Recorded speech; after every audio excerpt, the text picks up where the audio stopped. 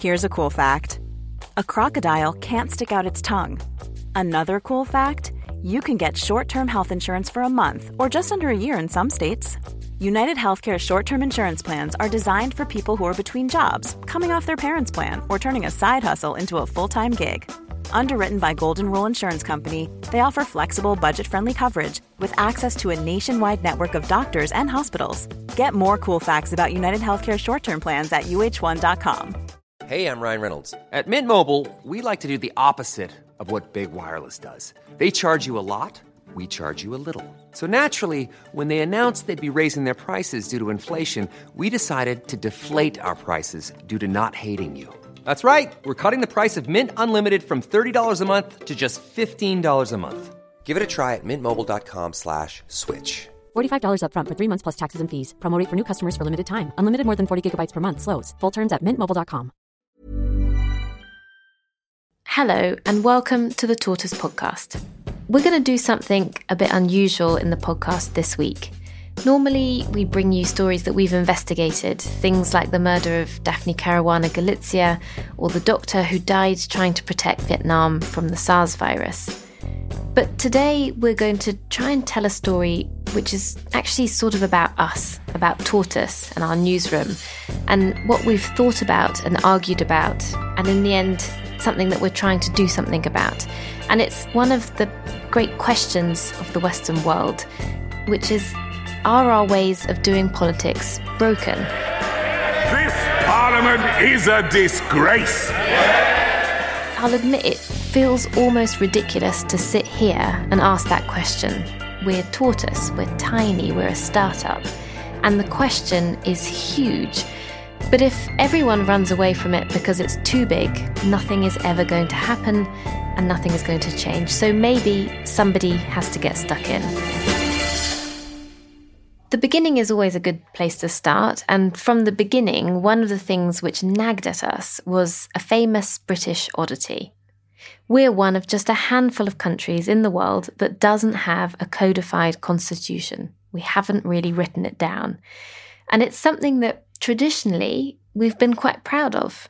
It's given us flexibility, we've said. It's allowed our politics to evolve pragmatically. But last year, the system seemed to be breaking and not bending. Some of our old assumptions seemed worth looking at again. So is it time to rewrite the Constitution? My fellow editor, Chris Cook, famously not a shrinking violet and somewhat of a self-proclaimed constitutional expert, weighs in. I actually wrote my university theses, plural, on constitutions. How many volumes? There are two theses on constitution writing in Europe. And I'm a big fan of written constitutions. And I know roughly what I think a good constitution would look like. But there are two really big problems with the idea of imposing a written constitution on the UK. The first is that while I would like, the 1949 German constitution introduced into the UK, I'd be very happy with that. You have to appreciate that constitutions have to have legitimacy and they have to be popularly accepted. And my worry is, first of all, that the interest in constitution writing is largely a displacement activity for people who feel like their interests aren't currently served by the government as it currently exists. Or, I think there are really good reasons for wanting a habit of coalition building inside government, because I think it breeds a better, more honest and adult politics. But equally, wanting a coalition because it means that my side will get to have a say, and it's really bad that my side are cut out of government, I think, is not a mature attitude to writing a constitution. The other thing is... So part of your disagreement is that this is simply not the right time? It's completely the wrong time. The other thing is, fundamentally, if you open up the argument about rewriting the constitution, do it when your pals are in power, right? Don't do it when people who have prorogued Parliament, citing in effect the idea that the executive should have the power to shut down the legislature, are in power. Don't open up this as an avenue for them to explore, because they will, and it will go against you. Fundamentally, when you've got executive power junkies in power, do not embark on a bigger conversation about rewriting the constitution, because you know what? They'd love to. Okay, so frankly, you think we're wild to be thinking about this right now? I think it's nuts. Okay, thank you. So I'm joined by James Harding, co-founder of Tortoise, who is one of the people behind this project, who's very excited about it. Hi, James. Hey, Basha. So last year, we had a load of people in our newsroom as part of a think-in, clever people who know about this stuff, and they all pretty much said, this isn't a great idea. So why are we doing it? Well, hang on. To be fair, they said, this isn't a great idea now, or this is nearly a good idea. So there were some of them, Supreme Court justices, who said, OK, we should codify the Constitution, but codification is a long and arduous process and we've got too much on our plate, Brexit. And there's some people who said, it's all very well to host a constitutional assembly and rethink the rules of our political game, but who's going to end up holding the pen? And if it's going to be a bunch of people who want to concentrate power in the executive and make sure that the people have even less accountability and less power, then it's a bad idea. The reason, nonetheless, I think it's worth doing is that you can't sit around, even as a journalist, and let alone as a citizen, and just listen to people time and time again say to you, this isn't working. I don't feel my vote counts. I don't feel as though the things that I'm being promised by politicians are being delivered. I don't feel this system is fair, and look across at inequality in the power gap and say, well, that's the way the thing works. I think our job is to say, we hear people saying it's not working. Let's put our heads together and think of something that's different. This is a big and complex undertaking, but it shouldn't deter us from trying. So this is a sort of empowering process and a journalistic experiment in some ways. So have we written the first line, or what are we moving towards? What is the outcome of all of this? Personally, I've started asking questions. I don't have answers. We don't have we the people in our bottom drawer that we're going to, blow the dust off and say, here it is. And so I suppose my first hope is that the questioning is really widespread. We really start asking ourselves a bunch of decent questions. And then practically speaking, we pull together what we've heard. We then go back to our members. We're going to listen more through the course of April. And then our aim is that we're going to publish not a we the people, but a here are ideas for the future rules of the UK. And we're going to do that in June. That's the first real staging point where people can say, oh my God, they've done a listening exercise. Look at the terrible, stupid things they've heard. But ideally, I think, oh, that's a good idea. Why don't we try one of those? So it's grand, but incremental too. James, thank you. Thank you. As James is our boss, he of course won the argument, and so we are looking at how to rewrite the rules of British politics. But before we run, let's walk. In Wigan, for the past several years, there has been a contract between the local council and its residents. It's a sort of constitution, if you will. It's certainly a set of rules and pledges, and my colleague Matt D'Ancona went there to find out more. Hi, Matt.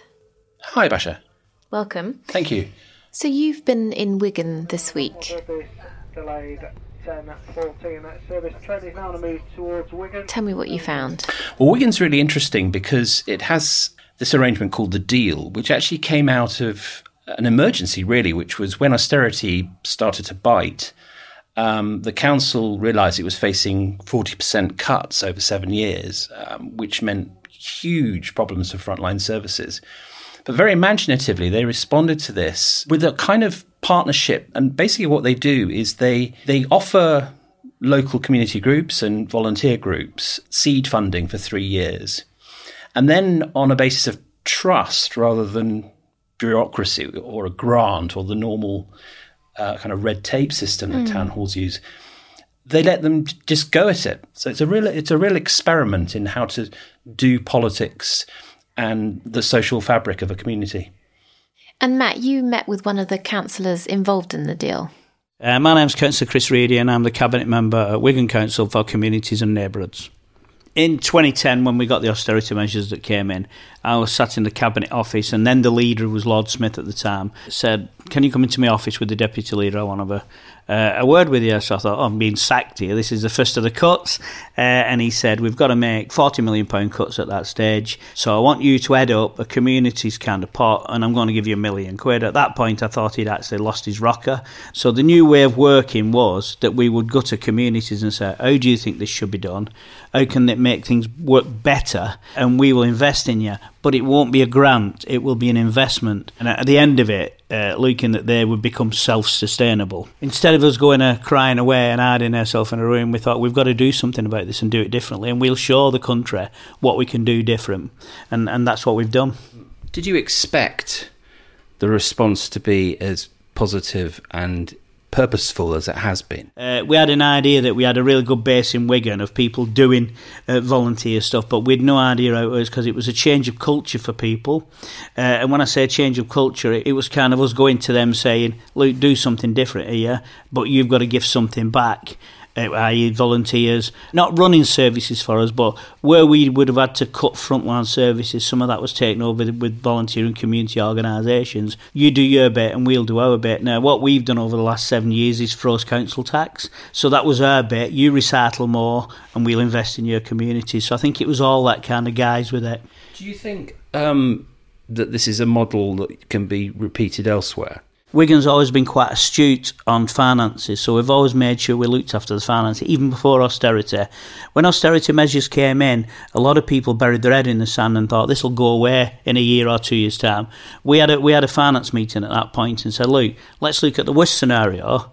Let's gate for that, and which we did. And so then we was ahead of the game. So when we got the deal going and the Community Investment Fund, we was well geared up for doing that. What we've found with other authorities who want to do it now, they've not got that back, if you like, of what they should have done many years ago. So if you like, they might be 5, 6, 7 years behind the game, which is very hard to pick it up now, because you're still picking austerity measures up even now and using reserves and what have you.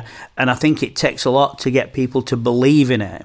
But I think you've got to have that base to start from. So I don't think there's anything stopping anybody doing it. If they've got the will and they've got the community infrastructure there, why not try and do it? Because it's the only way forward, really. I wanted to see how the deal worked in practice, so I met Danny McGarvey and Samantha Broxton, who manage a community centre in Hindley Library in Wigan. Come through. This is our voluntary run tea rooms, where we serve drinks. A few years ago, we had an idea, basically. We wanted to transform the library into more of a community centre and bring the Hindley community together. Without the deal, really, that would have been very difficult. With many external funders, you need a lot of evidence we didn't have, because it was just an idea at the time, whereas the deal are more believing in people and residents in the community rather than maybe looking at finances and things like that. What are the actual services that you offer here? What do you offer to the community? So the main thing, obviously, we have Chapter 1 tea rooms, which is a voluntary run placement for people to gather skills, and we try and offer people opportunities that they wouldn't necessarily have access to without us being here. What's so fascinating about here is that the answer you found is to liberate people's talent and trust it. Were you conscious that you were taking part in something very interesting? I think we've been When you're ready to pop the question, the last thing you want to do is second-guess the ring. At BlueNile.com, you can design a one-of-a-kind ring with the ease and convenience of shopping online. Choose your diamond and setting. When you find the one, you'll get it delivered right to your door. Go to BlueNile.com and use promo code LISTEN to get $50 off your purchase of $500 or more. That's code LISTEN at BlueNile.com for $50 off your purchase.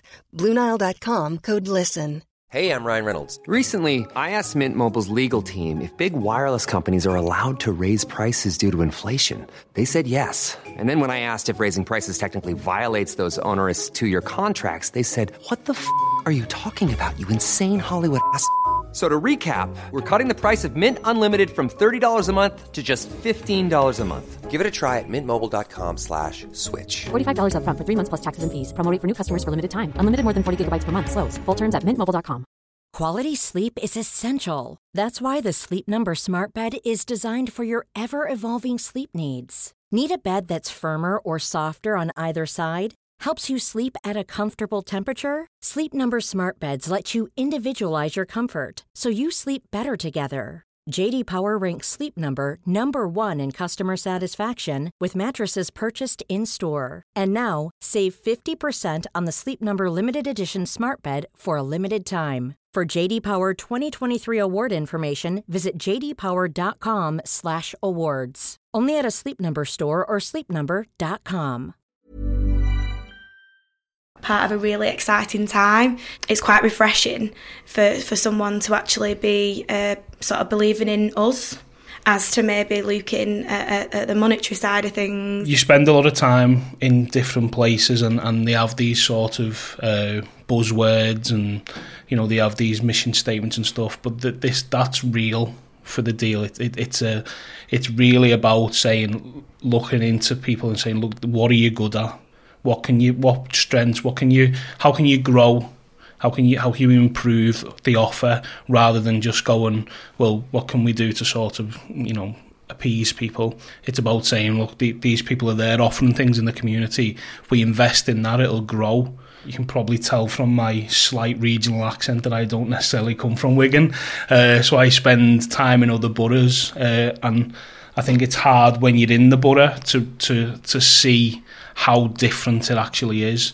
And when you go out into other councils and you see how other councils behave and how other councils do things, it's very unique and it is very special what Wigan offers. What do you think about the future of the project? How much funding do you have, and what are your thoughts about what lies ahead? So we're actually coming towards the end of our third year, of our final year of funding. A lot of the evidence we've managed to build over the past few years through the deal has enabled us to apply for funding that we probably never would have been able to.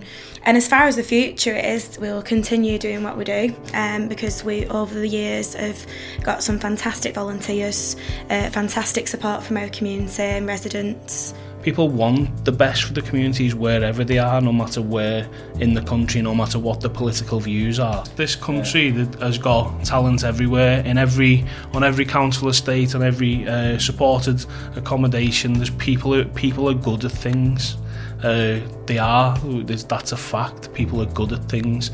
We're just able, because of what the council have done, to be able to give them a platform to be able to show that.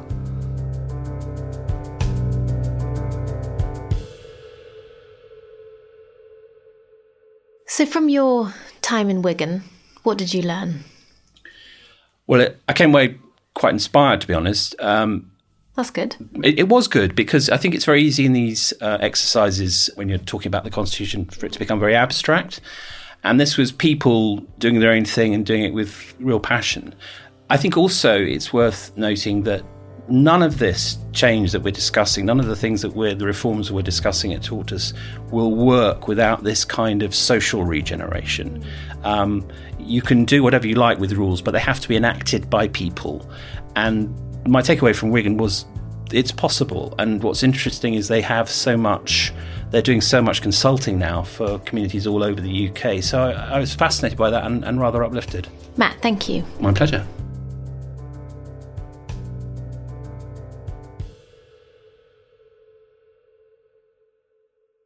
So like Matt, some of my other colleagues have also been out on the road, and they're here with me now. So Kerry Thomas, Polly Curtis and Chris Cook, and they've been talking to people around the country about how we might fix British politics. Hello. Hi. Hello. Hi, welcome. So where should we start? Polly, you were one of the sort of founders of this idea, along with Matt and James. Do you want to sort of kick us off with what you learned? Yeah, so I was in Grimsby and I was thrilled that Matt went to see the Wigan deal and how that's worked out, because really that's what Grimsby people were asking for. They weren't particularly interested in what was happening in Westminster. What they really focused on was the idea of social contract. Who does what? Who's responsible for what? Where should the welfare state kick in?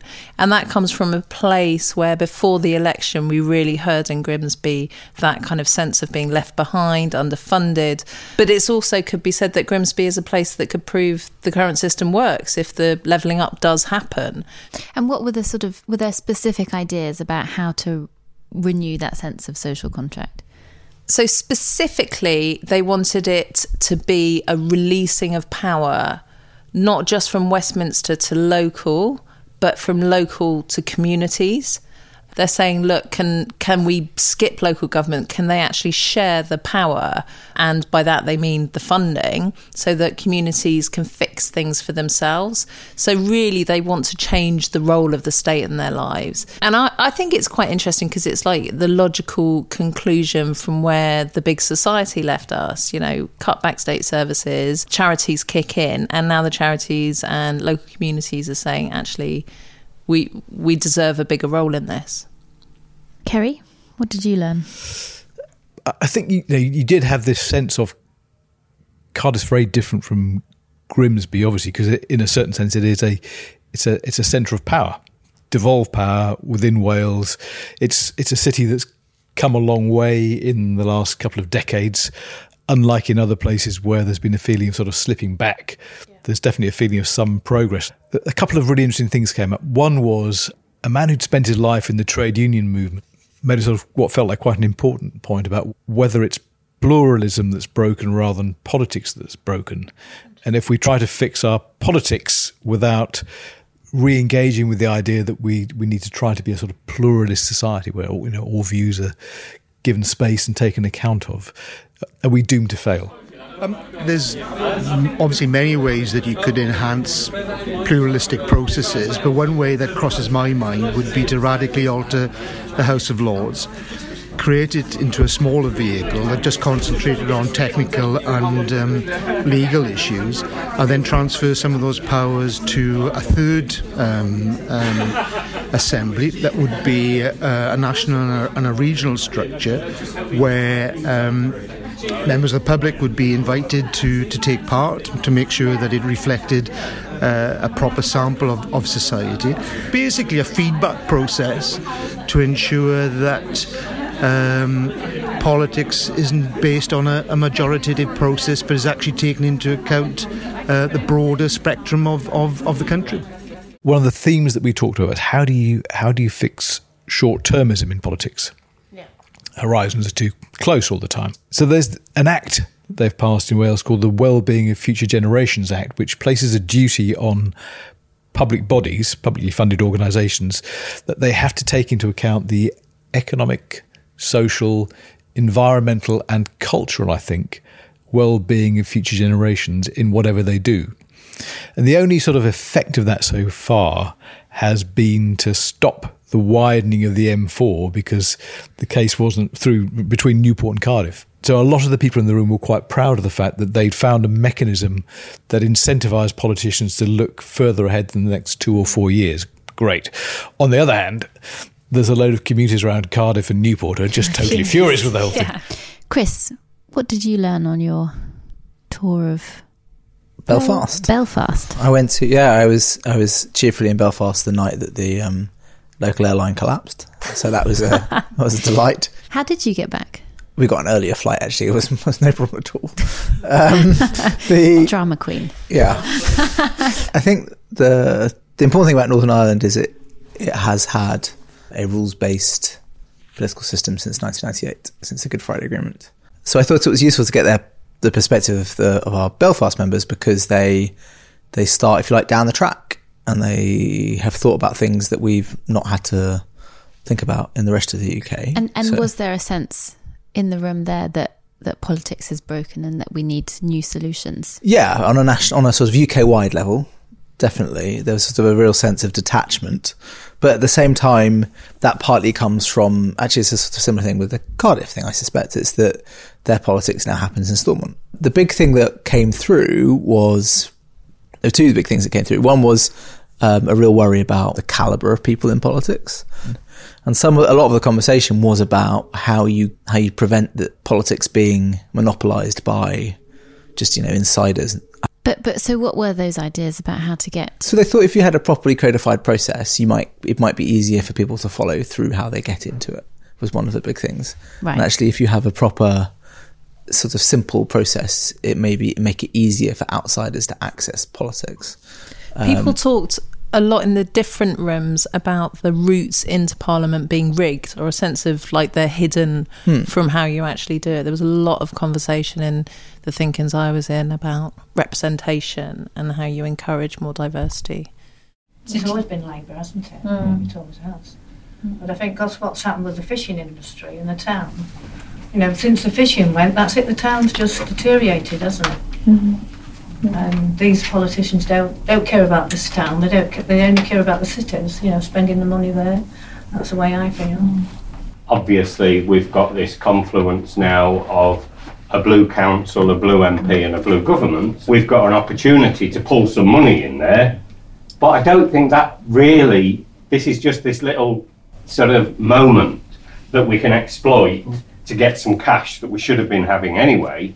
And I don't think that improves or does anything really to our sense of what it is to be represented. How do we impact on what happens in our communities and who presses the buttons and pulls the levers of power?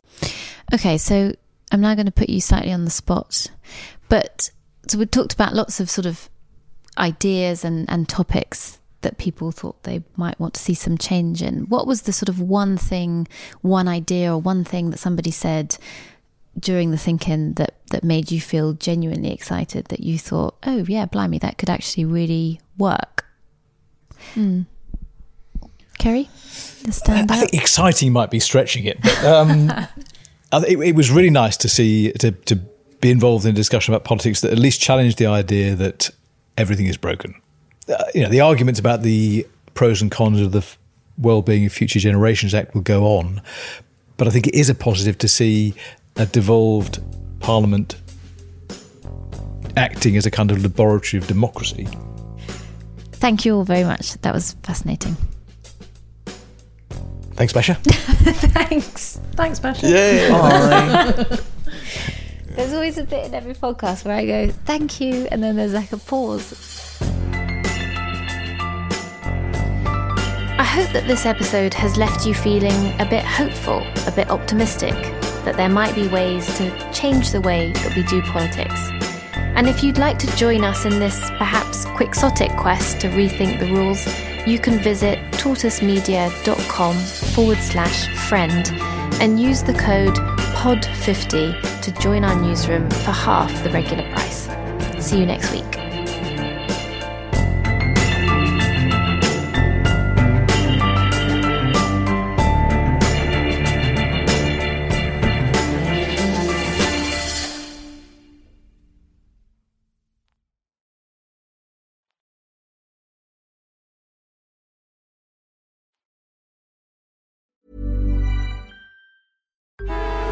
Traffic jams, tailgating, pile-ups. Ugh, the joys of driving. How could it get worse? The federal government wants to have a say in what you drive. That's right.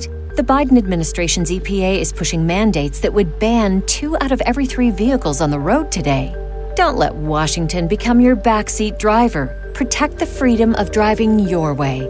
Visit EnergyCitizens.org. Paid for by the American Petroleum Institute.